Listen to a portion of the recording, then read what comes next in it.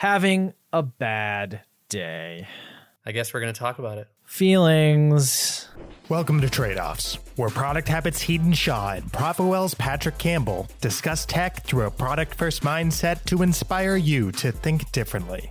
This week, they talk about founder scaries. This is a weird thing to say. I don't know if I choose to be happy, and I don't know if I want to. I think I'm kind of happy when I'm miserable. MailChimp. If you're commenting and you have no business to comment about this, your comment does not effing matter. Red teaming. Things aren't problems until they're problems. And if you're trying to catch something early, you should have caught it early. And aggressive opinions. You might have a different opinion about things in the news or in the outside world than people in the company.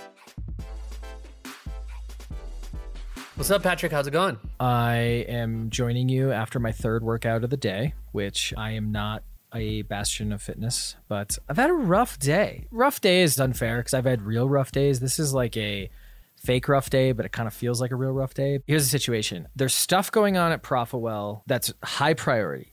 We had one of our best sales days ever today, which is really frustrating because I'm having a bad day. And like I'm on edge because there's things we're not doing that I know we could do well at and would help us, but they're not the biggest impact thing to do. And then there's people doing these things and I'm like, we could do it better. We could do better. And it's all wrapped up in like noise. So just to explain, like it's a lot of stuff going on Twitter and they're not even like competitive to us or anything, but I'm like, why is that doing well? Why is that doing well? We could do better than what they're doing with well, right?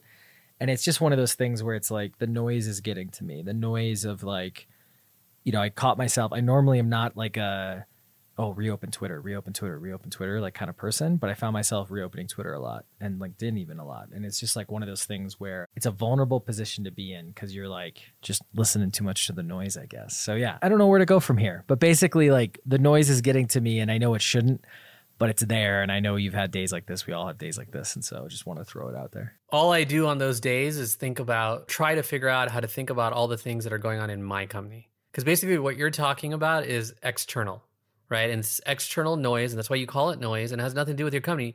And, you know, the pithy way is like, well, do I control any of that? No, they're going to do what they're going to do.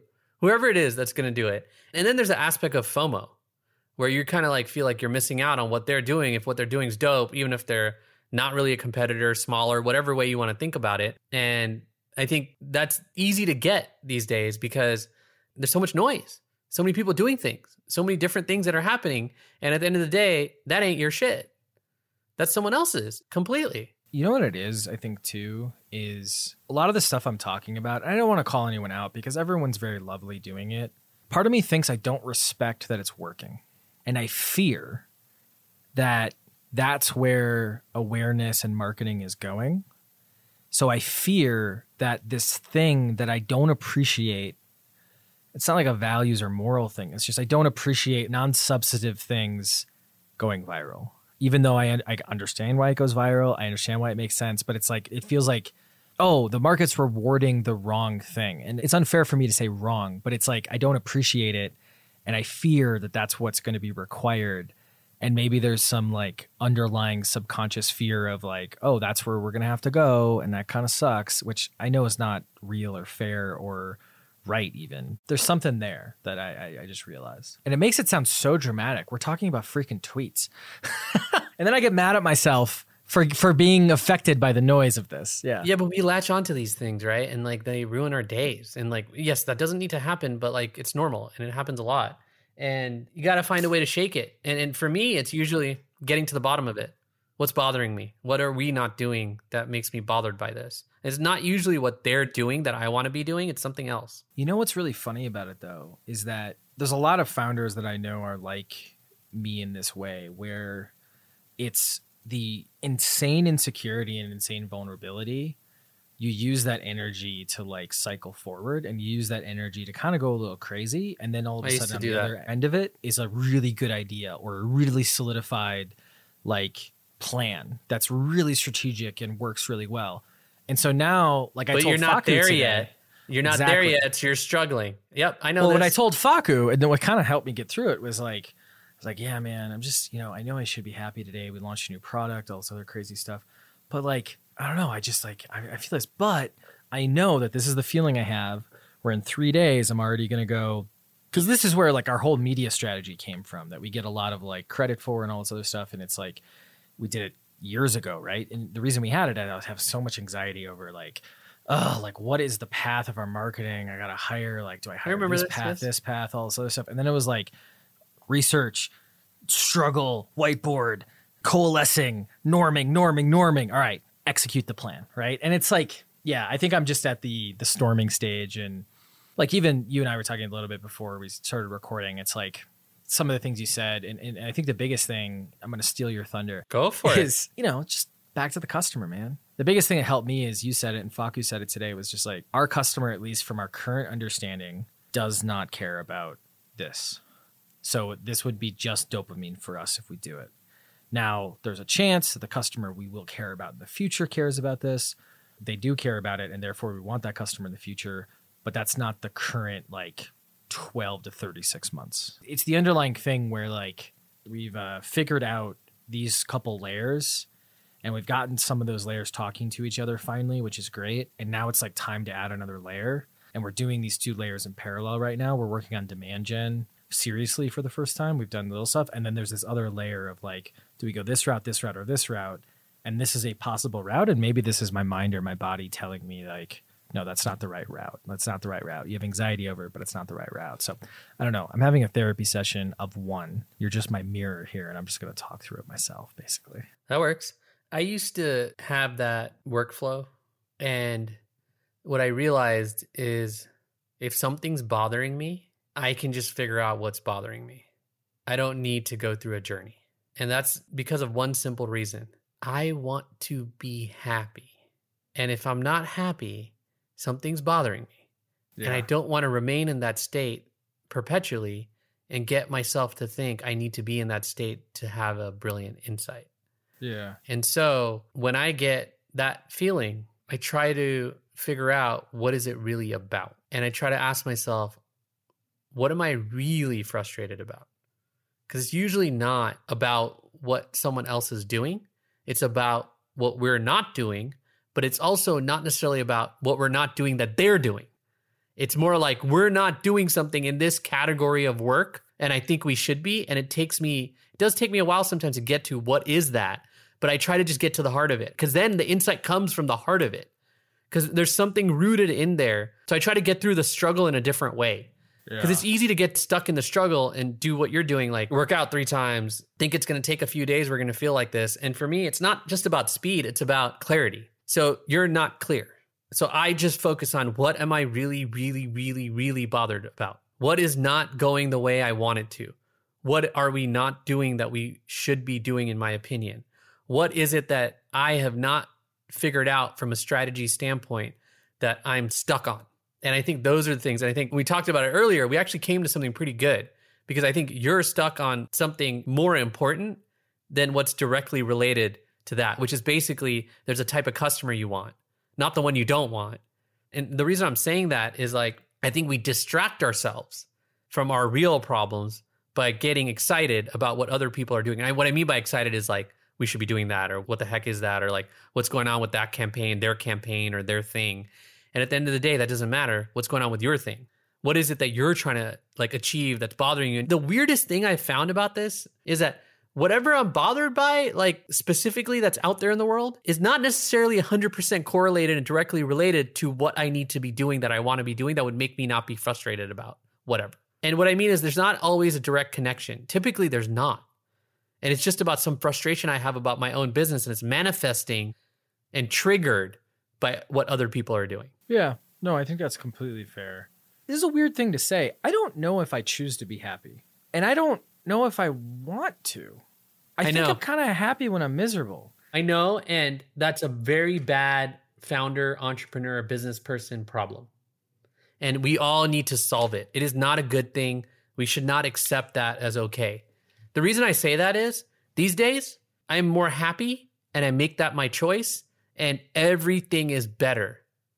Every damn thing, dude. Because I just make the choice. It's not even I get up in the morning and make the choice. I have made the choice. Not today, not yesterday. I just made the choice. And it's just the only way I'm going to take this stuff. So my history, abused kid, all that kind of fun stuff. That's not fun stuff. You don't need to say that. It's more like, I get it. it is I'm kind just of saying. funny. Like whenever I talk about it, I always crack jokes about it. And that's the classic, like, I know, but you're my friend, so I'm not going to let you go there that easily. But I get it. I get it. You can keep going. We can move on. you did the right thing there. The other thing is like when someone's going through trouble or they explain a trouble, I am of the opinion that saying I'm sorry is like the worst thing that you can say. Not because the sentiment is bad, but because it forces the person to go, oh, it's okay. And then it's like, you're not the freaking person dealing with it. It's the person that's dealing with it. And it's hard to find an alternative. I'm always like, hey, man, that sucks. What do you want me to help with? Yeah. I have the same intention as you, but the way I do it is if I hear a friend say something like you just did and try to deflect something bad and make it sound like it's something good, I just say, no, it isn't. No, you did the right thing. That's what I'm saying. Like you did the equivalent of me, like not saying I'm sorry or whatever. Yeah. I just go like, no, it isn't. Like, No, like, I think let's that's not, right. Let's not beat around the bush, right? Like I care about you. You don't need to think that about yourself. But anyway, I get it. We can move on. Yeah. I think what that created was like, not clinically, I'm going to use some words that are a little more clinical, but like, Sure, go ahead. It's okay. Booms and busts, manic, not depressive. I don't want to go that Yeah, far. I 'cause understand. I don't want to take away from those people, but like it created this, like, not only don't tell me I can't, but also like the self-hate is good. The self-hate gets you.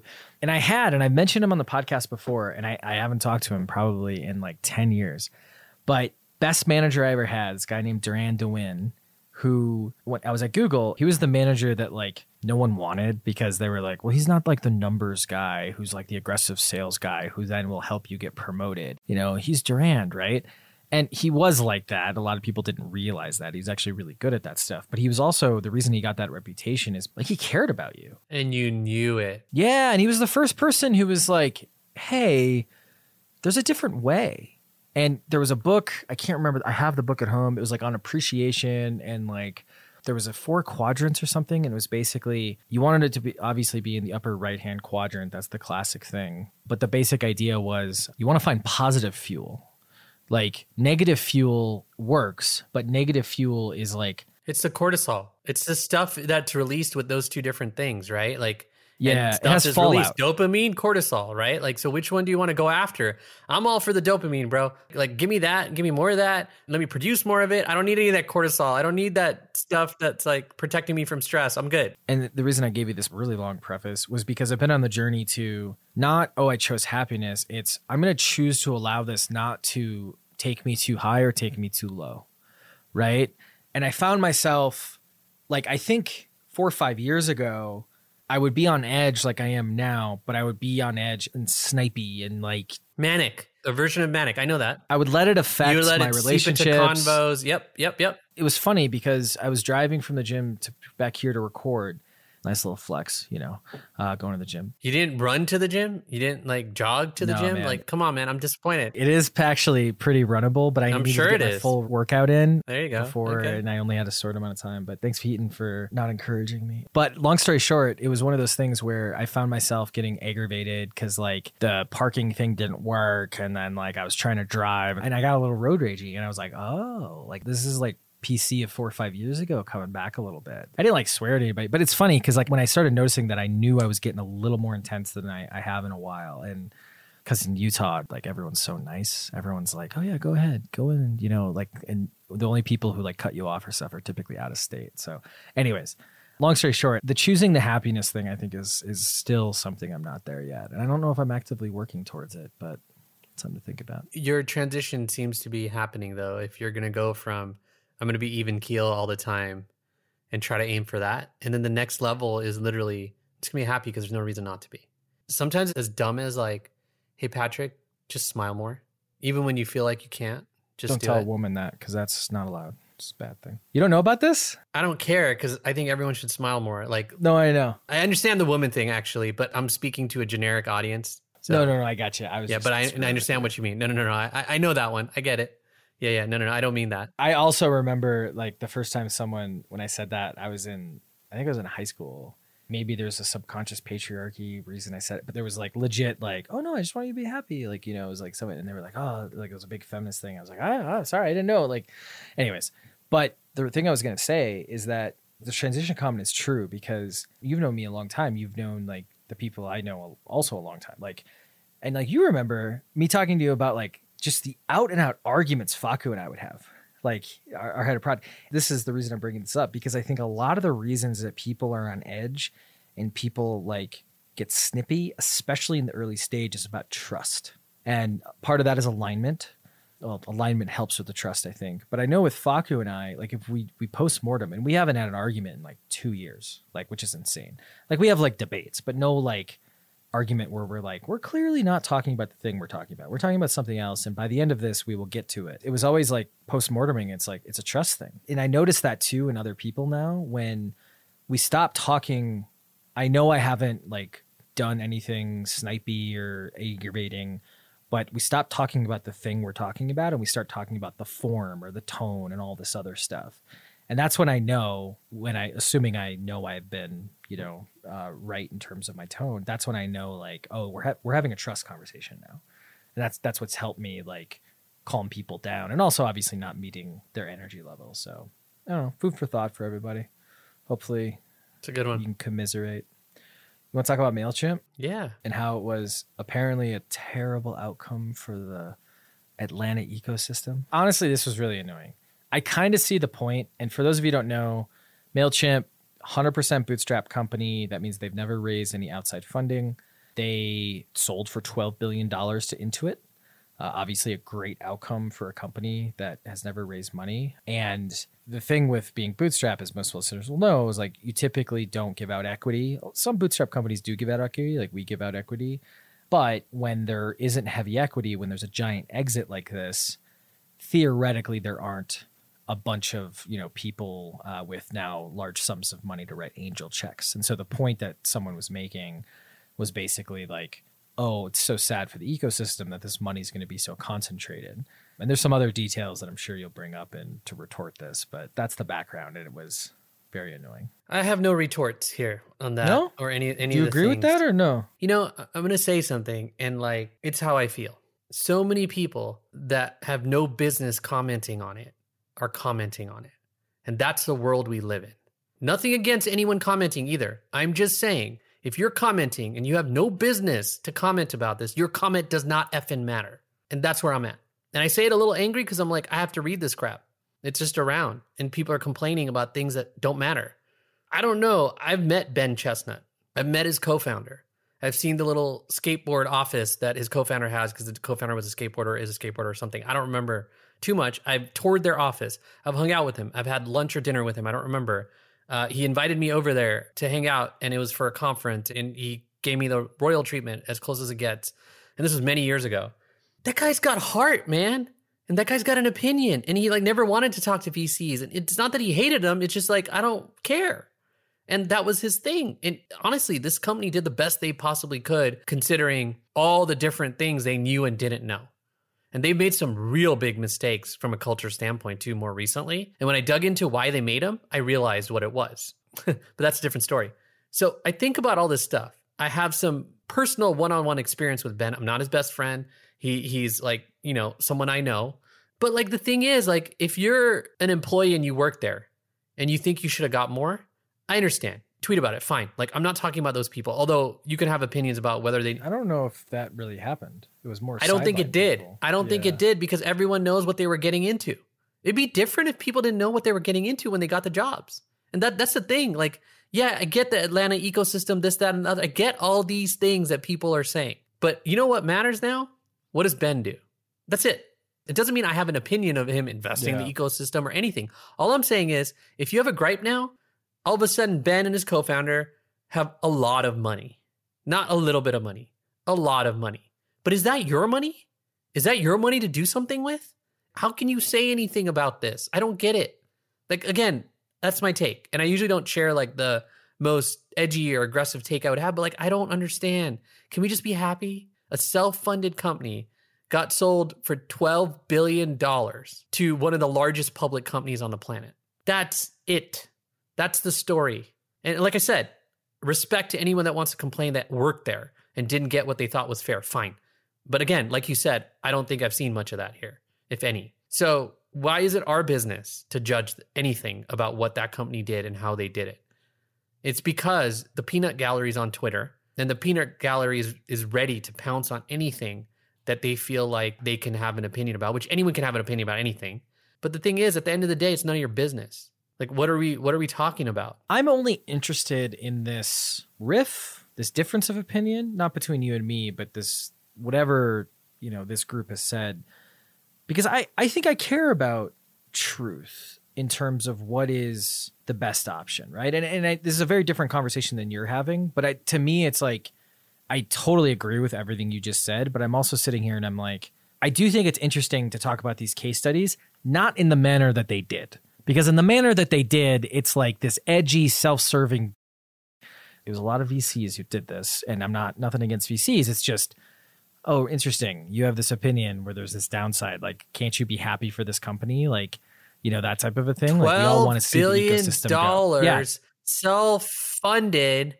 What are you talking about? If you truly celebrate entrepreneurship, you should love this. Dude, Ben and his co-founder, props. Respect. 100%. I've had that for them for years. That's one of the reasons they invited me over, because I was like, yo, dude. Most of us have had that for them. Yeah, I know. Even if you're competing with them, you have to respect what they built, because you wouldn't exist without them. Sorry. But that's what I'm saying. You wouldn't know the plays. If you celebrated entrepreneurship, you maybe would have an interesting critique of like, hey, like, they didn't do this. That was for the time. They got giant buyouts, and they also got profit sharing for years on an insanely profitable company. Like, I don't know, man. Everyone knew what they were getting into. If the company didn't do the best it could as a self-funded company to get to where it's at, it would not have turned into the success that it has. That's my point. Like, people don't realize how hard these companies are to build, especially self-funded, right? And sure, you could say MailChimp like was customer funded for like 10 years now. Fine, because they were highly profitable and all that stuff, I'm sure. But none of that matters. There's only one simple thing that matters. $12 billion self-funded, right? Like, what? How can any of us say anything to that? It's incredible. It's incredible that like they were able to achieve that level of value. And yeah, VCs saying this or not, like, dude, VCs are one of the most vocal people on Twitter. You don't know how many VCs I've muted. And I've raised money. I have investors in my company. I haven't muted any of them, I promise. But like, it's because like, I don't care about the memes. I don't care about your little ecosystem of VCs talking to each other on Twitter about that has nothing to do with startups, nothing to do with like achieving what they should be helping us do as founders. And like, so yeah, I probably didn't see it because they're muted. If you're a VC complaining about anything on Twitter, you're doing yourself a disservice. Seriously. Because then you're letting your opinion shape how people think about you on Twitter because of your complaints. So the next self-funded company is not going to want to talk to you when they want to raise money. Because they're like, well, what is this kind of opinion? What's going on here? Like that's easy. So again, not to give advice to anybody about tweeting, but like, man, like some of the takes, some of the things, some of the complaints, it's like way off base. It's almost like they don't even understand their customer with some of the tweets that they're talking about. That's my problem. So I'm saying like, okay, Atlanta ecosystem. Okay, gotcha. But like, let's go back and think about how much MailChimp has done for that ecosystem. Let's go back and think about that. And yes, they've made mistakes. I'm not at all denying anything. It's not all roses and whatever. But Ben has been highly active in that community for many years. One of the reasons I was there, the main reason was because of Ben. And it was because of some startup event they were having in Atlanta. And he's like, hey, you should come. I'm like, okay, fine. Right? Like, we need to celebrate this. I don't see any rational thinking or any truth in criticizing this company at this point. Here's the thing, though. There's so much hate for VCs from self-funded bootstrap people who might have even gone through VC before or whatever, but they're completely misguided and were completely incentive misaligned from the investors when they took their money. Or they don't understand the world of investing and investors, and so that they have no clue how both systems, self-funded and venture-backed, work and what the incentives are there for everybody. It makes me sad because like I've tweeted things and people don't understand them and they like jump on me about them. And it's like, I'm the last person you need to talk about any of this stuff to. I've had self-funded and venture-backed companies for quite a long time. I have friends in both camps, so to speak. And like, I don't care. This is business. Like they're both just businesses and you have different incentive alignment with all the different stakeholders, whether it's investors or whoever else. What are we talking about here? Why is this such a divide? It's just different choices on how you want to build your business. It's not that big of a deal. I wish there were more investors that were conscious of like the difference and not so allergic to all this stuff. You think giving equity or not giving equity is an interesting conversation to have, though, right? No, absolutely not. Why? Doesn't matter. So like founder comes to you and is like, we're like, should we give equity or not? You're not going to like talk to them about it? I don't You're care. like, this doesn't matter. You do whatever you think is right based on your ability to recruit and your ability to keep people happy at your company. There's nothing to hide. Like everybody knows that there are options here on equity, revenue share, profit share, all kinds of things. Like there are options, they're public. So an employee coming in to work for you, you just have to do whatever keeps your team happy and keeps everyone aligned. Why do we need to have a discussion about give equity or not or all that? The discussion should be what should you do in your company? That's what I'm based saying, on though. what you think. But that's what I'm saying. Like the discussion always turns into some angry people not being contextual. That's why I don't want to have the discussion, right? But you and me, if I was like, hey man, I'm starting a new company, I'm like debating not giving equity. Like, what do you think? Like you and I could debate that. Yeah. Like, yeah, we would talk about it and be like, well, here's the thing we would say, or here's the thing I would say. If you think you're going to raise money and you're sure of that, then you should give equity because that's the system. If you're going to be self-funded and you're sure of that, then here are the options for you. There's the Basecamp way. There's the Heaton Shaw way, which is different than the Basecamp way. But we would talk through it. I'm okay talking through that. I'm not okay talking about the fact that MailChimp should have gave equity or not because I don't care. That's not what I was asking. I understand, but that's what the conversation usually starts with and turns into, right? And I'm not interested in that conversation because it has nothing to do with me and my businesses. I don't care about equity versus no equity. What should MailChimp have done? I care about like, oh, this is actually interesting. They didn't give any equity. There's some bootstrap companies that give equity, and you were just saying these 4 different options or whatever. What do we think? What do you think you should do? Of course we should talk about that. When this happens, yeah. We don't have to talk about it now, just like... But everyone makes it about some company that did or didn't do something in their opinion, right? That's what they all make it about, especially at these moments. These are the takes I don't care for. Someone's going to give a logical, rational opinion about what MailChimp did, what MailChimp could have done differently, and what that would have led to, and like had a really thoughtful conversation about that. Great. But a lot of the times the people that are speaking about this stuff don't know what MailChimp did or did not do. Yeah, of course. I think to me, the thing I was getting at is like, because we do this a lot internally, is like we'll see a company did something as much as we know. And then we just like, so what happened? What did they do? And if we don't know all the details, that's fine. Because we're not debating like... And guess what? About them. We never do that. I don't allow it. No, hold on. I didn't finish my statement. Because I actually think what I'm about to say is really important. At least it's worked out really well for us. A company did something. We read something in the news. Or someone asked a question or something. And we talk briefly about that. That's the spark of the conversation. And then we go... oh, interesting. This thing that happened, how would we handle that? Oh, well, we would do this because... And we explicitly do not do any of that.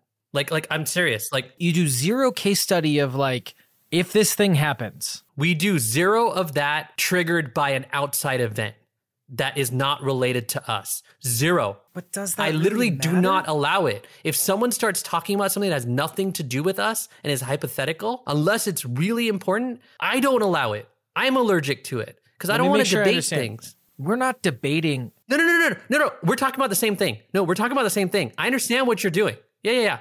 I'm not saying you're debating it. I get what your process is. It's just not mine. So let me give you a hypothetical. I just want to make sure. Yeah. This is good. Netflix, they fired that guy for saying the N-word, right? Yep. We read about it, saw it on Twitter. Yep. Oh, did you see Netflix fired this guy for saying the N-word? Yep. Oh, yeah, I did see that. Interesting. Okay. What would we do if someone here said the N-word? You don't do that at all. So you know that thing that you said about, this happened over there with Netflix, right? That doesn't even happen in my company. Like nobody goes and looks for this stuff. You don't talk about the news at all? Like, we don't talk about anything? We do not talk about anything happening on the outside unless it's relevant to us directly right now. This is a literal implicit rule that if anyone does it, I will talk to them and say, hey, that's cool, but you're distracting the company right now. So you're going to have to decide if you want to distract the company with that. And it's a decision everyone needs to make every moment of every day when they read the news. Yeah. Let me make sure I understand. Yeah, absolutely. So, God forbid, 9/11 happens again. That's just not going to come up That's at all? completely different. Okay. That's completely different. You're going... What's our levels? No. You're saying Heaton doesn't want anyone talking about the news. That is not. I'm not saying anything. I'm not saying anything. No. I am asking questions. I'm just saying your implication of your question means exactly that. That's not what I'm saying. Do not put your opinion of what I'm trying to ask. I'm literally trying to understand. Like, you just made a statement that was like, we don't talk about anything unless you think it's going to distract the company. And I'm like, okay, well then what if this happens? Well, no, we can talk about that. And I'm like, what the hell? Here's the thing, dude. It's a culture thing. Okay. Culturally, our organization at Nira, we do not talk about the news. Now, is it an explicit no one can talk about the news? No. But if someone talked about that Netflix thing in my company, I would go back to them and just say right away, do you think that would happen here? And do you think we should be talking about it as if it would happen here? And if so, sure. But you're going to have to prove to me this is a relevant conversation for someone to be engaged with in the company right now. And so think of it this way. There's very little small talk in the company on Slack, that's what I'm getting for at. example. Yeah, very little. So Marie doesn't go like, hey, did you see what this company did? Like, she never says that to you? We do not do that because we don't care what other people do.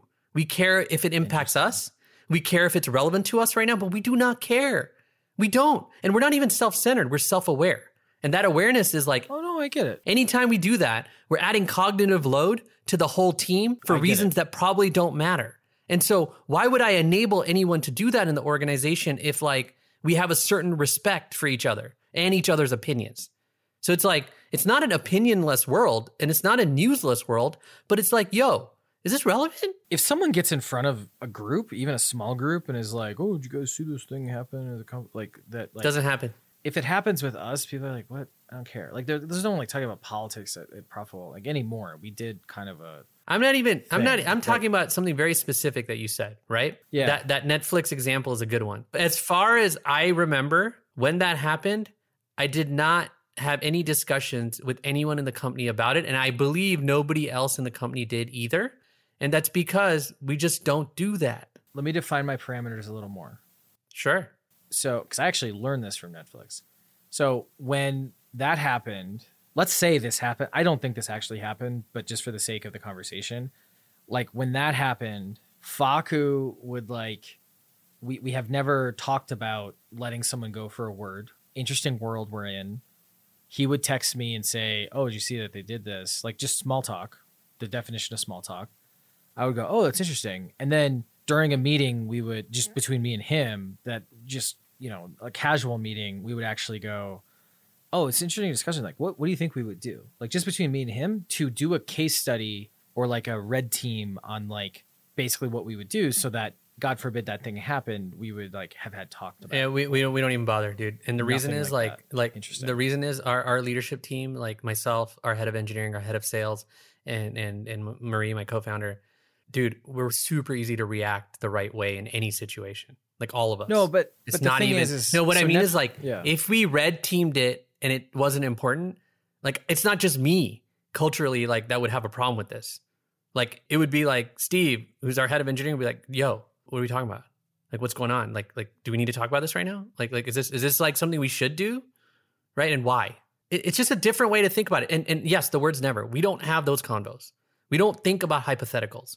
We focus on like what we need to get done. And there's so much to get done already. So Netflix has a style where their exec team and their management teams will like pre-case study things. And these things are like relevant. And that's what I'm trying to tell you, dude. Just let me explain. Yeah. Just let me explain it. So they pre-case study things that are somewhat on the horizon, right? Like, hey, we're this size now. These things are going to start to come up, you know, based on what we've seen in other companies. Like, let's talk through some scenarios on how we would handle it, blah, blah, blah, blah. And it's not, again, it's hypothetical. Yeah, but I know how they do that too. So far and they out. don't do it the way you're describing it, like about how you do it Well, and what you you haven't do. let me They describe do it half the time. No, but I already heard it. You already told me. I just want to clear this up. Sure. We will only do that if it's necessary. And we will do that in a setting that's appropriate for that being done. We will not do that. We will not entertain random conversations about things like that are hypotheticals. You guys might be different, and that's cool. And that's what I'm trying to tell you. That's the nuance here. Netflix does not do that unless it's actually a crisis, and not a bad crisis, but something they're actually concerned about that is going to be relevant in some amount of time. Yeah. They don't do it reactively. That's my point. They do it proactively, meaning like they didn't have a situation like the guy saying the N-word and then they did this. They like had some conversation that was similar to that situation 6 to 12 months before. I'll put it to you in a super pithy way. If a company feels like they have the luxury to do that, then they should do that. Our company does not feel like we have the luxury to do those kind of things for every single thing, or even for things like that Netflix would do, because we don't think like that. Like, it's not even reactive or proactive. I don't know if I believe you. I feel like we are talking about different things. That's how strongly I feel right now. I don't believe that we're actually talking about different things. I believe that we're actually on the right exact line, and I just have a different way of thinking about this stuff. No, that's fine. And I keep seeing that, but I'm like, you and I have talked about hypotheticals before. Like, and not necessarily related to the company. But internally, we don't do that, especially not on team and culture stuff. We just don't. And there's a number of reasons why, and I can tell you all of them, but like, we just don't do it. It would be hard for me to tell you why we don't do it without insulting you. So like, I'm not going to do that. We just don't do it, dude. We just don't do it. Like, we don't roll like that. Like, there's none of that, literally. Because like, I know the tolerance of the team. We don't have tolerance for that. Here's where I think we're talking about different things. I know that you're not thinking of just the freaking thing right in front of your face. I know that's not how you think. Sure. So it's like, yes, maybe like the N-word thing's a bad example because it's like, we just don't hire like stupid people, right? Like, that's fine. But I know you're having conversations about 6, 9, 12 months out. Look at it this way, right? Hey, John is a manager in the company. He just got promoted, and he just told us that he's going to go take 3 weeks off because he needs to recharge, right? That would kick off a few hypotheticals to make sure that we have awareness of like what might come next. It is reactive in that case, for sure. But that's just a random example. Give me an example of proactive that you would do. What if this customer churns? When would you do that? What if this customer churns? What if this really important person in the company might leave? How early would you do that, you think? Again, we get triggered. You get some signal. It's still some signal. It's still some signal. It's still some signal, exactly. Would you talk about Q3 of next year? Q what? Q3 of next year on some axis of some sort. Yeah, product, for sure. Roadmap. Yeah, absolutely. Product. Okay. So, and in that sense, you talk about the market, hypotheticals, those types of things. But it's not a hypothetical. It's what should our roadmap be and why should it be like that? And the granularity of it, there's aspects as it's further out, is not as it's not as granular. But we have to talk about it. We don't have a choice. No, I agree. We don't need to talk about someone hypothetically saying the N-word in our Slack channel or anything like that. It's more around like, I see the hypothetical aspects and I see how that can be massively distracting, and 100% see the benefit. Here's the thing. So you never red team anything. Is that what you're saying? That's kind of what I'm getting at, I guess. We rarely red team. That's rarely right. Red team. Yeah, that's right. And the reason is, like, we have not found the benefits in it at our scale. We have also not found the benefits in it at a larger scale when I've worked with these same people. But if there is a crisis, yeah, it's not just red team. It's like, it's just a different way to think about it. It kind of goes back to a little bit of an attitude, which is like, things aren't problems until they're problems. And if you're trying to catch something early, you should have caught it early. 100%. And that means that there's a lot of signal on the reactiveness. So the way we augment what you're saying is by being hyper aware of where we need to react. And a lot of it's just the team, right? Like, the way our team is designed is to be reactive. So we create opportunities to react early on anything like that. So that's why I don't resonate with this idea that something happened outside of our lives and our company and having to react to that. Because we are all constantly reacting to what's happening inside the company. And we are finding ways to have signal on the things that we want to get ahead of. But we're not sitting here trying to make up a story about what might happen. That just doesn't happen in our company. We do not red team off of non-relevant stimuli. We don't just like wake up and go, what if this thing happened? Let's talk about it. I'm not trying to imply you do, but the thing is, like, your concept of relevance is probably just very different than mine. That's and totally not just fine. mine, That's but totally like fair. Our team. And that's all this conversation's about. Your concept of relevance is different than mine. I have learned and seen the value of red teaming a world over. I have no denying the value, and I have no denying that we do it. But do we do it often? No. Yeah, but this is why I don't think we're that far off, because I'm not saying we do it often. I think we do it more often than you, based on just personality more than anything. That's right. Look, I didn't win debate championships. And I've told you this before, right? Like, and like, we're in debate mode right now, and I don't need to be, because like, I don't do that. I don't need to. I don't want to debate mode. Right? Like, I literally just want you to understand me. No. I do. But like, here's what I'm trying to say. Is that what you're going to say to insult me? What was the thing you were going to say that would insult me? Nothing. What were you gonna say to me? Don't you cop out? What were you gonna say? Nothing. I'm not copping out. I'm not gonna say shit. You just said that like, oh, I was gonna say something, but that would come off insulting. No, but what I mean is I don't need to say. I didn't say it because I don't need to say nothing. But I want to know. I even lost it. That's how unimportant it was. I mean it. No, I straightforwardly mean it. I wasn't mad at you until then. No, I straightforwardly mean it. I have nothing to say, and I'm not trying to hide anything. I just have nothing to say. My point felt like something I would learn from. That's why I wanted to know. No. It's not about that. I'm not scared to say anything, dude. Don't get me wrong. Even if it's being recorded, it doesn't matter to me. But my point is like, we are so focused on not what's in front of us, but what we know we need to do. And at this exact point of where we're at, and I don't see this point going away for a long time, there's just a flood of things that need to get done that nobody has time for any hypotheticals at the moment. And that's not just me. That's like, even if I went to Steve and said, hey man, that thing in Q3, can we talk about it? He would look at me, be like, hey, I'm worried about the thing in like a week, and I'm worried about the thing in Q4. Do you really want to talk to me about the thing in Q3? Because if you do, that's cool. You got 10 minutes. Yeah. We have a lot. Right. And he's not that strict. He actually would entertain me and do it. But that's a conversation I have in my head before I talk to him about Q3 of next year, anything. And it's part of the effect that we have inside the company. And what I mean by that is like, we prefer it this way. And this way means like people are engaged in the constructs, the things we're trying to do. And I'm not saying your company's not. I'm just saying we're just so into that. We have so much signal about what we need to do that if you threw anything at me from the news, I can easily quickly tell you whether it's worthy of a conversation internally or not. Yeah, I think what I should have said is the news is not the primary stimuli. The news has to be like, this thing happened and also this other thing happened internally. That's interesting. Let's talk about the red team of it. I'll tell you another way to think about it. I have very little business fear personally, and I have very little business worries personally. And so we don't treat things as worries. We only treat them as events. And we do our best to do that, not unemotionally, don't get me wrong. And then we react to events. And so if we need to worry about certain things like this, the event would be internal. The event wouldn't be external in most cases. And that's what I'm trying to say. And yes, we have systems to make sure we understand the internal events that would cause us to red team. But they're not like other people's events like, oh no, there's a disaster. Ours are a lot more minutia to prevent those things, right? Part of it is like culturally, we're a security company. We're building a security product here. And there's a bunch of things that we're already like hyper aware of and need to be careful about. And so we've just created more of that than less of the outside reaction. Also, I am the person that wrote about founder bombs and Heaton bombs, right? And this area gets really close to that. So that's why I'm passionate about talking about this, because it's something I've dealt with the wrong way in the past and screwed up a lot of things that I shouldn't have, that if I know what I know now, I wouldn't have.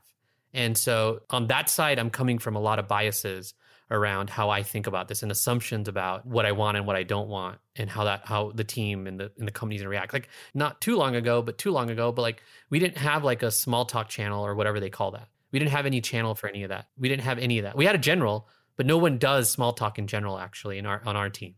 We didn't have like an off-topic channel or anything like that. We have like a life outside Profwell one. Yeah. We added one of those and like, it's good. It's fine. Like people are talking about how like they ran a marathon with their, father and all this other cool stuff. That's like the last one I just saw, but it's not like a super active channel. And a lot of it has to do with us just being remote first and highly respecting people's personal space and time. I now can tell if something's a little off the rails by how active that channel is. Because normally it's not just like, I did this thing this weekend when it's off the rails. It turns into like these really long discussions about like stuff that has nothing to do with like, that's the thing. Like if there's someone having a discussion about Afghanistan war right now, unless it's like, let's get coffee, which doesn't really happen right now. Like it's way off. Something's wrong. Yeah. And that way offness or any of those long discussions like that, unless they're just about being happy for someone else or something like that, they don't happen.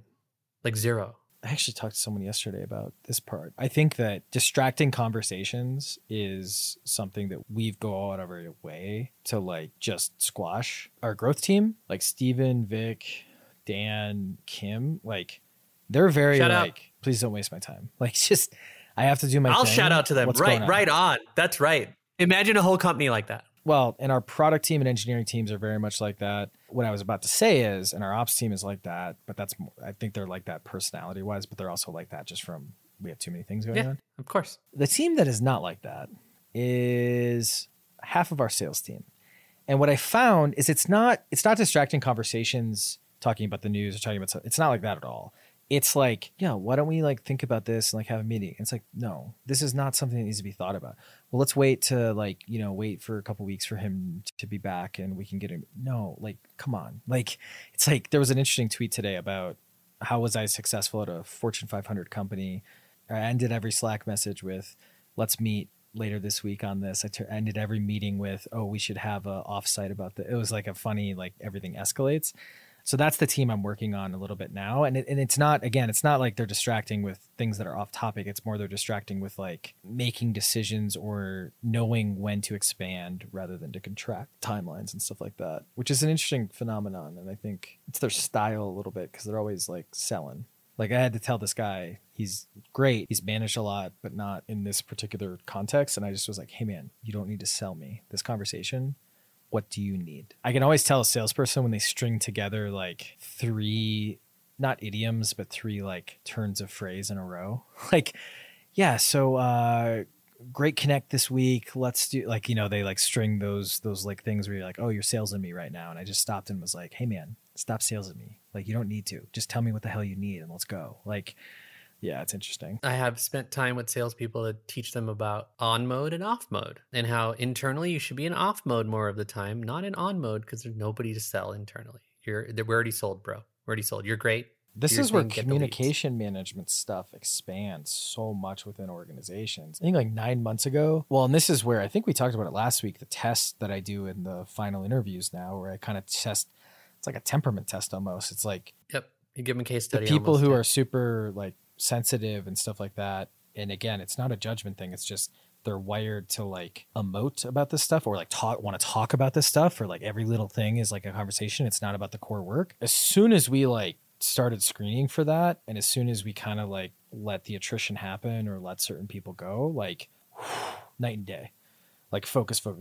And what's funny is when you hire people that don't fail like that kind of temperament test that are like fully functioning adults as well. Not saying those people who fail are not fully functioning adults. Our new recruiter, Haley, she's fantastic. She's been with us for a few months now. I was so uncomfortable when I first started managing her because it was very like, I wasn't getting 20-minute useless conversations. Like, and I was like, do you like your job? Like, is everything okay? Like, I was just very confused because I wasn't getting that stimuli. And I was like, oh, this is what like an adult in this role looks like, kind of a thing. So yeah, it's interesting. Or I shouldn't say an adult, but like this is what someone who has higher tolerance for certain like sensitivities like has. I don't know. The one thing I want to say about red teaming, I want to give you like the framework that we used when I worked in Intel community, because this is the framework that I actually was talking about, and it probably would have been so much better if I mentioned this. So it's a very active process. So let's say there's an external stimuli, and the external stimuli is like a market stimuli, something that came up, whatever it is. Or there's an internal stimuli or the mix of both, right? Like, oh, this external thing reminded us of the internal thing, gave us some more data. Let's figure it out. There's like 3 levels to this. The first level is, and this is just my own neuroses, it helps me a lot even if I don't take that to a wider group, I just will red team it. I have probably 70 different docs, and they're normally like 1 page of just red team of like, I have some stimuli to suggest that this thing may happen, and basically it's like just here's a quick over a coffee or something, and like again it's not, yes, I could be using that time elsewhere, but it's also like I think important to me because I've seen this help us, but basically just like red team it real quick, and it literally is just like if this then that, if this then that, and it's like this might be wrong, this might be completely wrong, but it's like here's the recipe that we're initially going to look at if this thing happens, and then I have it labeled. Now if it's a thing that is going to like a future of the company, right? So we're thinking maybe we raise money, that kind of thing. Like then it's like Faku and I, depending on the gravity of the thing, we'll sit down over a specific, we'll have a meeting about it, like basically define the space. He goes off, thinks about it. I go off, think about it. We typically write something like, again, maybe half page up to, if we really get into it, a couple pages if we need to collect some research or whatever it is. Then we come back, we consolidate, and then we like repeat the meeting until like we're done, and we try to give ourselves like a specific timeline, like, and we used to like not have the deadline, but then now it's like okay, here. And then normally what the product of that is like, okay, we know when we say go, which is likely going to be in X number of months, we're going to go, right? We have a red team doc on raising money. We're starting, we don't have all the pieces, but we have like, this is the stimuli. Here's like, you know, conversations with you, conversations else. Seems to be the recipe to go after it, all that kind of fun stuff. And then rarely there's remote versus not remote, right? It's not really hypothetical, but like It's a reality, yeah. that question Well, you need to figure was out. forced a little more reactively with COVID, right? So that turns into a little bit red teaming with like basically the management team, the exec team. And that ends up being like the secret is with your red teaming with a group, prep the most divergent questions and the core issues before the meeting. So normally there might be like, hey, we had a core meeting. We talked about whatever we need to talk about. And then at the tail end, you know, there's 10, 15 minutes left. Hey, we're going to talk about remote at some point. Just brain dump. Cool. Like we have an extra few minutes in the meeting. All right. Brain dump, brain dump, brain dump. You start to see who disagrees with what, and then come to that meeting prepped to actually talk about it. But yeah, I would say like anything beyond one, which is my own personal stuff, once a quarter, maybe, which I'm sure that's why I was like, I know you do this. I know you do this at least once a quarter. Like you might not do it in the same way, but I think you do it. There's a lot of manifestations of red teaming that I just don't resonate with. And part of it is like, I haven't worked in an office and had to red team things that someone made me do. I haven't like tried to like go red team and call it that. I don't think I've ever asked someone to do this at the company. No, I understand. I don't think that's actually happened. Yeah. You know, I get it. So like the construct, like what you explained makes sense. Construct for me is like, because I thought through as you were talking, like, okay, so we've had to make some of the decisions that you're talking about. So the way we made the fundraising decision was I was front running it, which is what I like to call it. And I spent about a month and a half front running it. What that means is like, I just tried to get an understanding of the situation. And it was because it wasn't a decision we were going to make in the next 3 months. It was a decision we were going to make in the next 6. And that's when we needed to make it. And so I started just getting what I needed to gather to make sure that I had an understanding of any question that Steve or Marie would ask. And Marie is usually the one with lots of questions. And I wanted to make sure that that document you mentioned was solid before she even saw it. And so the first thing early I did is I went to Steve. I was like, yo, should we raise money? This is what I'm thinking. Here's why I'm thinking it. He's the one I can go to with a loose idea. And he'll give me like the quick yay, nay, blah, blah, blah. And then I'm done with him. I don't need to talk to him anymore about it. In fact, I didn't because I got what I needed from him on it. And then I went and did what you described that you do with Facundo and go like figure out, oh, that document. But instead, I did it myself. So I did research, talked to my buddies, talked to people, talked to investors, talked to people that I trusted to give me just a lay of the land and perspective. And once I got that perspective and the clarity and felt like I was willing to address any of the questions that Marie asked, and I was in a space and headspace to do that, then I laid it on her and I said, hey, I know we've talked about this off and on a little bit because we have, and I was planting some seeds to just make that conversation easier. And then I just gave her the document. And the thing is, because I did all that work, and all that effort in there, because I thought it was an important decision that we need to be aligned with. Yeah, it was really easy. And if I wouldn't have done that, and when I don't do that for serious big things like this, it's not easy. So I want to make it easy. And so this is what I do. We've learned that lesson with anything besides Facundo and I. Like, it's got to be like gather research. Yes, maybe there's like a discussion that's like pure raw input, but then bring the essay, bring the document, the memo, and then 90 to 95% of thinking should be done, if not 100%. Here's a very interesting framework. I've used it over and over again and taught people it because it just really works. I like to identify who is proactive by nature and who is reactive by nature. And based on that, I determine how to approach different people about different ideas and topics. So a good example is there are some people that want to be so proactive that they want to understand, even if the questions are irrelevant right now, they just want to understand the scope. So they want to understand the full scope. That would be someone who's proactive. So my wife, Amy, is very proactive. She wants to understand the full scope, have a very good idea of going in. Marie's even more proactive than her and wants like a lot more information just for her understanding, not necessarily because it's going to help make the decision. And that has to do with like what I would call someone who's very proactive. And there's modes. It's not like someone's only one way or another, but most people are highly biased one way or another.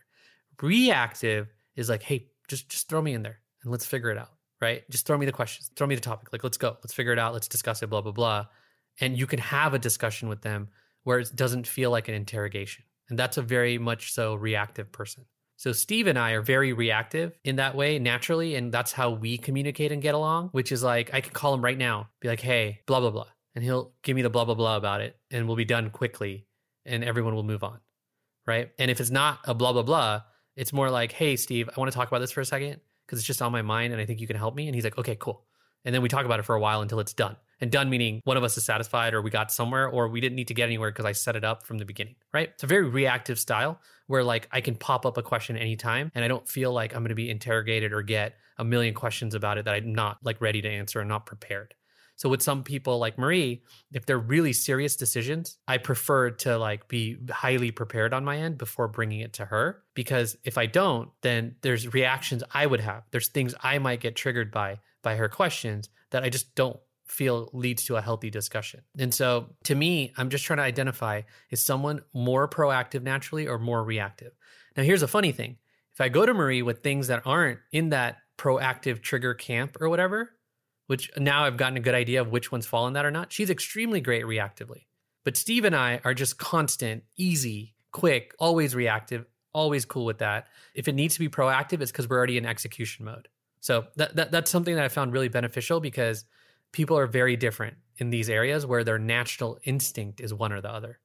So practically for a level 2 or higher decision, I don't know, like you would go to Marie prepared with the memo or with the memo-ish information. Just prepared. Bullets, memo, something that gives her a lot of context up front. Steve, when is there the equivalent of a memo? Ever? When we're in execution mode. So basically like, okay, cool, let's finalize when we need to go get it done. And when we're getting it done. When we're in motion. When the train has left the station. Yes.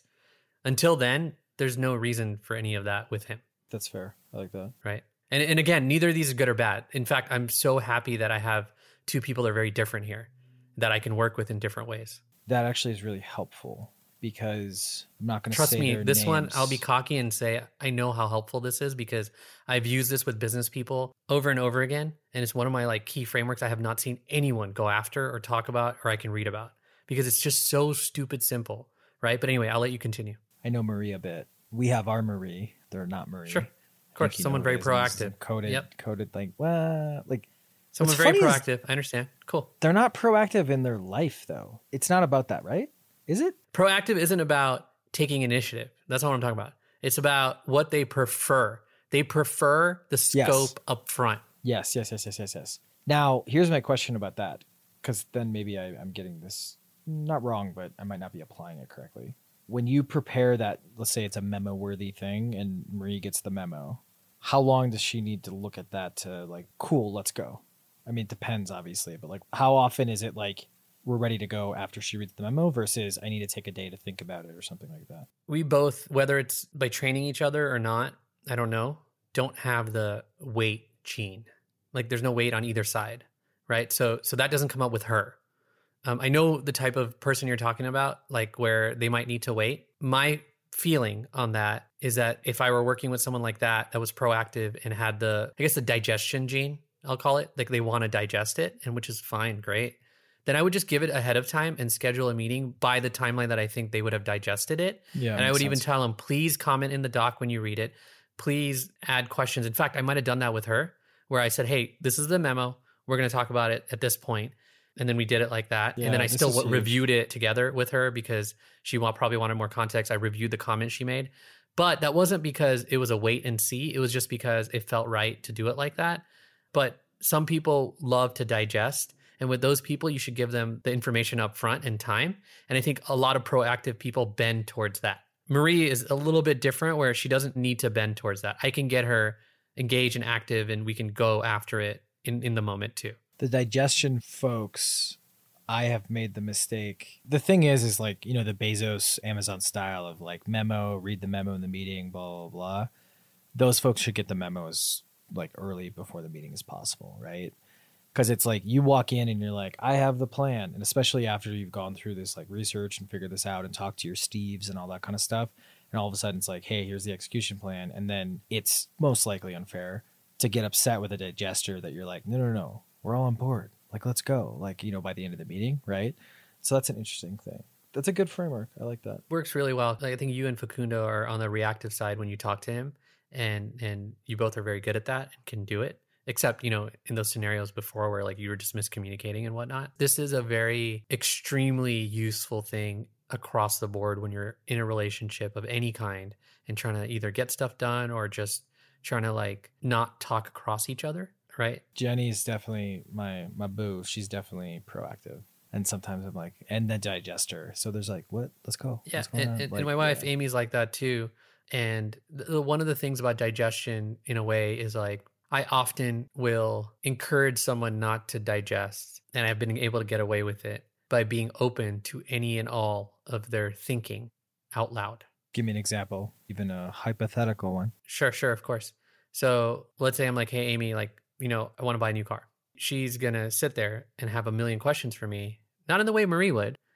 Like Marie would be like, what color, what kind, like all these other things. Amy would be more like, why? Like just why?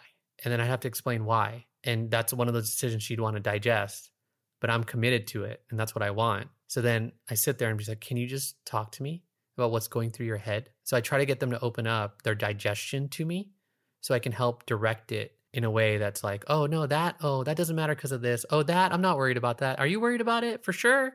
Oh, you're not either? Okay, cool. What's the next thing, right? And so you kind of make them think out loud. And I think that helps everybody because for me, that helps me understand how they think in order to do one thing, which is next time when I'm in that same situation, what do I need to do to make it better and a better experience for both of us? No, I buy that. Yeah, you also like accelerate their digestion just by... And you know, that's the impatience in me of wanting to do that. So if I'm patient in the moment, I can appease my impatience for out of the moment, if that makes sense. So... No, of course. As long as you're not like, obviously like, why are you even asking? But like, you know, it's like, okay, this is your process. Cool. Rather than like extending your process over 3 days, let's try to like do it over this day. And which I think is good. And it's not to like push someone. It's just to understand how they're thinking, right? Well, you can handle some of their objections rather easily. Exactly. And like, it's really assumptions more than objections even, right? It's usually like an assumption, a set of assumptions they're making that are not true or not aligned. And then you got to get aligned on them. Well, is that important? You're making that assumption. I understand. I'm not. Is it an important one? Do we need to make it? Like those are the kinds of conversations you get into there, and they're great because then you're just able to get there faster and get aligned. Because all of it, you know, as you and I talk about quite a bit, it just goes back to alignment, right? I think alignment's the key, and just as many ways as you can get alignment as quickly as possible is better. This is good. Yeah, we haven't even done a full episode on it yet, on alignment. Yeah, because I think it's the root of everywhere. Anything. So it's like, it's like, what do you talk about? Well, you know, you're just going to talk about all the things we've talked about. So that's good. I agree with you on distracting conversations should be rooted out as much as humanly possible. And the best way to do that is through just people who don't want to have those distracting conversations. And I agree with you that red teaming things is a useful exercise. I wasn't trying to disagree with that. No, I know. I do think the one thing that's like interesting is I have found it is a next to terrible way of getting someone not to have distracting conversations by saying, this is a distracting conversation. Let's stop having distracting conversations. You cannot do that. You cannot. Well, because it's all relative, right? And like to them, it's not a distracting conversation. It's important, right? And then my other attacks have been, what's the thing we're focused on right now? Like, okay, let's keep the focus thing. Is this important to the focus? Kind of like what you were saying. And that works a lot. It's interesting though. Like, and I find when that doesn't work, I've done something wrong when it comes to being clear about the focus and why the focus is what it is. That's normally the thing. You have a lot of personalities in general. You have a lot of different life experiences, and you have a lot of people who are going to have a certain way of doing things. Back to your thing about your test, you know, when you interview people, like, are they going to be a good fit in your company or not based on this test? And like, when they're not, that's fine, right? So I think in a lot of ways, if someone came in and started this kind of thing in our company, they just probably aren't a good fit, to be frank. It's not something we do. That's the thing. And so it's going to look oddball. And it's also not something we want to encourage on top of that. And like, I don't think companies are exactly honest about this stuff with people.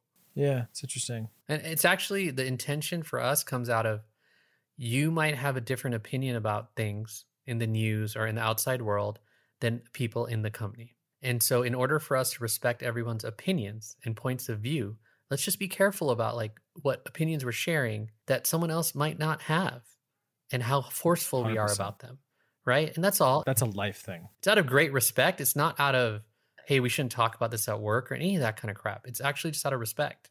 I want to respect everyone's opinion. I want to have a culture where people are open to everyone's opinions, not because we're sharing them, but because we're not sharing them, because we're respectful. We're not trying to push our opinions on other people. And I'm very careful about that, even myself. I have lots of opinions. I have lots of biases. I have lots of things that I believe to be true that even like maybe Steve doesn't, maybe Marie doesn't, maybe other folks on the team don't. But I don't need to share that with everybody, you know? Even if I see some of this commentary somewhere in our team and like I disagree with it, if it's not important and it's not about work, I don't say anything. I just leave it as is. I believe everyone's entitled to their opinion no matter what it is. And I believe that I need to respect that. I believe we need to build a company that respects that because we might do business with customers that have very different opinions than us. And that's got to be okay. It's amazing how 15, 20 years ago, probably even 5, 10 years ago, that's how most business worked. It's amazing that's not how it works now. I'm not going to say good or bad. I'm just like, oh, it's not for us, you know, that type of thing. Yeah. I've been doing this like for 18 years in this way. And like, I don't know another way. So if you try to tell me how to do it the other way or try to get me to do it the other way, I wouldn't be able to. It's as simple as that. Like, we don't need to be a tribe that has opinions on every news article that has nothing to do with our company. You know what's really funny though? Like the thing you just said, which I cannot agree enough with, I think you said it much more eloquently than I would have, is like that view of, it's not I'm entitled to my opinion. It's I'm like, you're not entitled to your opinion, essentially. Like that view, it's such the cause of so much consternation within companies. Like especially large companies that just end up being cities, right? Because there's just so many people, right? Like it's just such like it's unavoidable consternation because it's like, well, we can't have this, you know, customer and we can't have this and the other person can't speak because of this. And it gets interesting. It gets really fascinating. We have a couple of like users and customers that they're not like controversial in like a sense of like KKK or extremes like that, but they're controversial in the sense of like, if you have one political belief, you know, it's not for you, right? Or maybe even religious belief. Let's go there because I think a lot of that comes up too. We have both. So we have some companies that aggravate if you're left, and then we have some companies that would aggravate if you're right. Now, ironically, because you know we have some conservative people at the company. We're in Utah, and they're not, you know, the stereotype, but you know they're still conservative. They don't have a problem with the things that are more left, you know, in the companies that would theoretically in the zeitgeist like press on a conservative person. Yeah. The other side, you know, the people, and I don't think it is a left thing. I think it's more of like you just see it with people on the left because I think there's people on the right that are very much like this, and we don't want to get into politics. But long story short, like the people who have had issues with this and they were more left and they had issues with the, you know, right companies, like we're talking in like, to give it, because I don't want people to go crazy with it, like the gun space. Like we have a couple companies that are like, they're not in the gun space, but they're like tangential to the gun space. And then we have a couple of like political commentators. They're very like center right. They're not quite right. And then we do have some center left comment, like they have subscriptions now, media companies. But it's kind of fascinating that the objections only came from people who would now have failed the screening questions that we do in our final interview. And basically it's like, these people shouldn't exist. We should not have them on our platform. And it's such a hard question, right? Because that's a question that a lot of these companies are dealing with. And it's like, well, what's our framework? Well, there's not really a framework because it's probably case by case basis. And the framework is someone's opinion. It's right? The framework is someone's opinion. Some rigor around it theoretically. Yeah. Yeah. And there is no framework there because it's like your opinion or mine. And like, well, you know, in a lot of ways, like, and we've seen this play out with Basecamp. We've seen this play out with other people. Well, it's my company, so it's my opinion, right? And like, there's a lot of not truth in that, but there's just a lot of factual reality there, right? I don't know. I'm an open person. I grew up as a Jain, which is a religion that's extremely open. The core principle is nonviolence. Another principle is like multiplicity of views. So it's the idea that you can handle views that you might disagree with. And in fact, if you want to go further, you wouldn't disagree with those other people's views. They're just views, right? And that's kind of what for right or wrong, better or worse, whatever someone else's opinion about is, that's what shapes how I think about my company and the people in it and what I want for them and what I want for myself and what I want for the world. And I think that like Twitter is like the worst place for all this kind of stuff because like I still can't get over a time when I said something on Twitter and somebody who I respect came at me because they got triggered with their own construct an illusion, I would say, of what I was saying. And it was like, wait, like I actually am fine with you having an opinion. I'm okay if you have a different one than I do. What really bugs me is when you're aggressive about it and you try to come at me as if like I'm this person or I'm this bad thing, when it's like, well, wait, hold on. I express my opinion.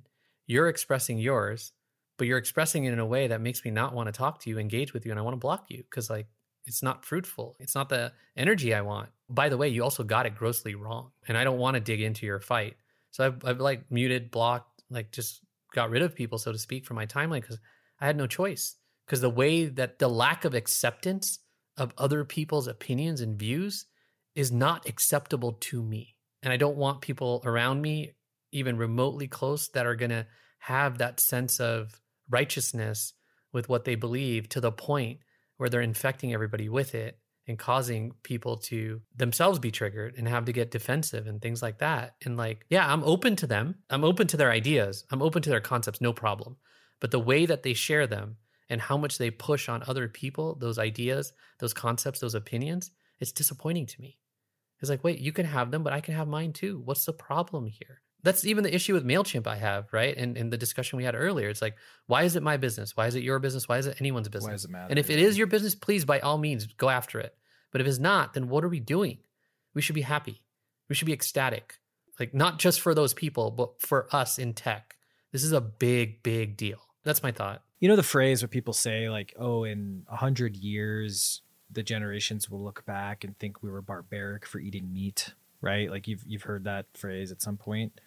And I know you're a vegetarian as well, so it works out. But it's one of those things where like some of the stuff I always fear, like, oh, like, am I going to be like the person who was anti-gay marriage in 2002, you know, like, and now is like kind of embarrassed by that. I wasn't like that, but like, you know, am I going to be embarrassed by like my view now in like 5-10 years? And then I kind of get to the end of that thought and I go, that's okay. Like, it's okay, I think, on some level, because that means you're evolving, obviously, and maturing, because you're kind of embarrassed that you like thought one thing and the things changes. And it's like having some sensitivity to making a decision right now, but also being open to like things changing. And I think that that's so important, and that we need to give some grace for like past views, right?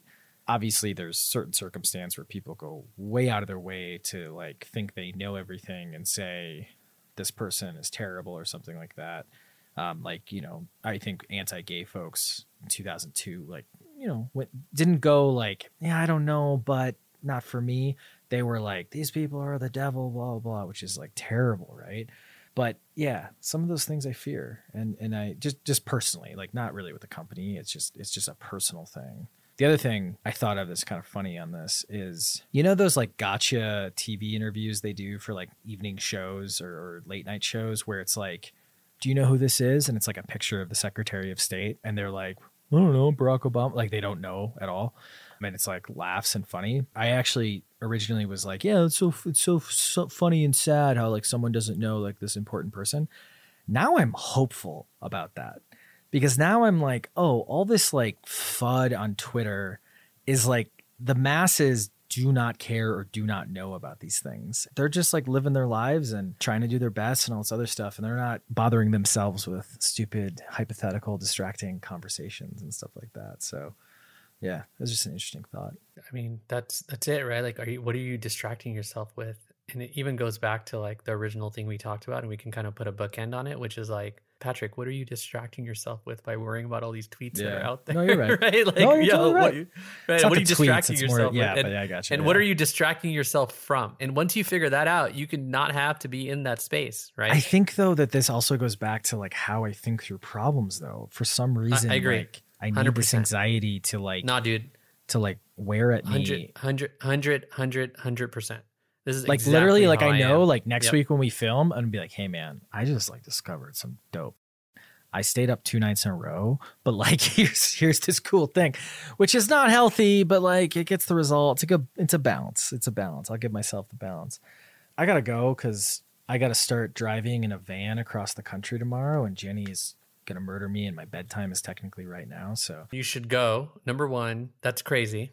Yeah, Is she I don't coming think with we you or no? talked about Is she this. coming with you or no? No, so for those of you who don't know, I have committed to living in, it's a van, but I'm calling it a mobile marketing vehicle. It's got a podcast studio in the back. MMV. Okay. Yeah, so that's actually what old school event people call these like traveling. My mom, who like worked her way from an assembly line to like being a event marketer, basically, she would handle the mobile marketing vehicle, which is literally like a little office that is set up to pitch people, and they go into the parking lots of the companies. And she's selling, it was Wago. They sell like electronic equipment, like it's a B2B company. It's wild. Anyways, so I'm in a mobile marketing vehicle, which is a camper van that has a podcast studio in the back. And I leave tomorrow to go to Dallas because there's a conference on Monday or Tuesday starting. When you're driving alone and you're just going to go. So Steve, one of our media guys, is coming with me. So we're going to share driving and like take footage and stuff and do some good content. He is deathly allergic to peanuts. And during this podcast recording, he texted me that the mole sauce that he had probably had peanuts in it. So he's not like at the EpiPen stage. He's getting some Benadryl, but he'll be fine. Okay, good. Okay. No, driving to Dallas, then driving from Dallas to San Francisco for SaaStr. And then like we're going to decide where the roadshow goes next. So yeah. Sick. So Jenny's not coming with, but what we're going to do is like, depending on like the swings, she'll like fly out and like we'll hang out and do all that kind of stuff for a while. Like for example, if we're like, oh, we're in Austin, cool. And I have like 4 days, we're not doing anything. I might just like fly home and leave the van and go back. So not true fully camper van, but That's okay. This stuff's hard in this day and age, and it's cool that you're doing it. I was I'm like, excited. okay, this is going to be fun. yeah. Can't wait for the footage and everything. Yeah. I'm excited to like go to the obvious places, but then to go to like, so these guys like Company Cam, they're a Profitable customer. They're in like Omaha, right? And no one gives any love to Omaha. And I don't know if you saw my tweet where I went through like the logic behind this marketing experiment. There's a lot more like data that went into this decisions around stuff. We can talk about that next time. Sounds great. From the van. From the van. All right, homie. Anything else? Peace out. No, I'm good. All right, so we got to recap, or Ben will yell at us. We talked about founder scaries and insecurity driving results versus dopamine driving results. We talked about MailChimp and how the conversation around what they should do does not matter. We talked about hypotheticals and making sure your team's not distracted, but also when to proactively red team. We talked about how to handle people who are more proactive with their thinking versus reactive with their thinking. And then we brought full circle and talked about it's okay for people to have opinions. And if you have a differing opinion, you don't need to be aggressive with it. Anything else? No. Deuces. Appreciate you. Thanks for listening. If you enjoyed this episode, we'd really appreciate it if you left a 5-star review of this podcast, or the equivalent rating wherever you listen or watch. Also, make sure to subscribe to and tell your friends about Trade-Offs, a podcast from Profitwell Recur, the largest, fastest growing media network dedicated to the world of subscriptions.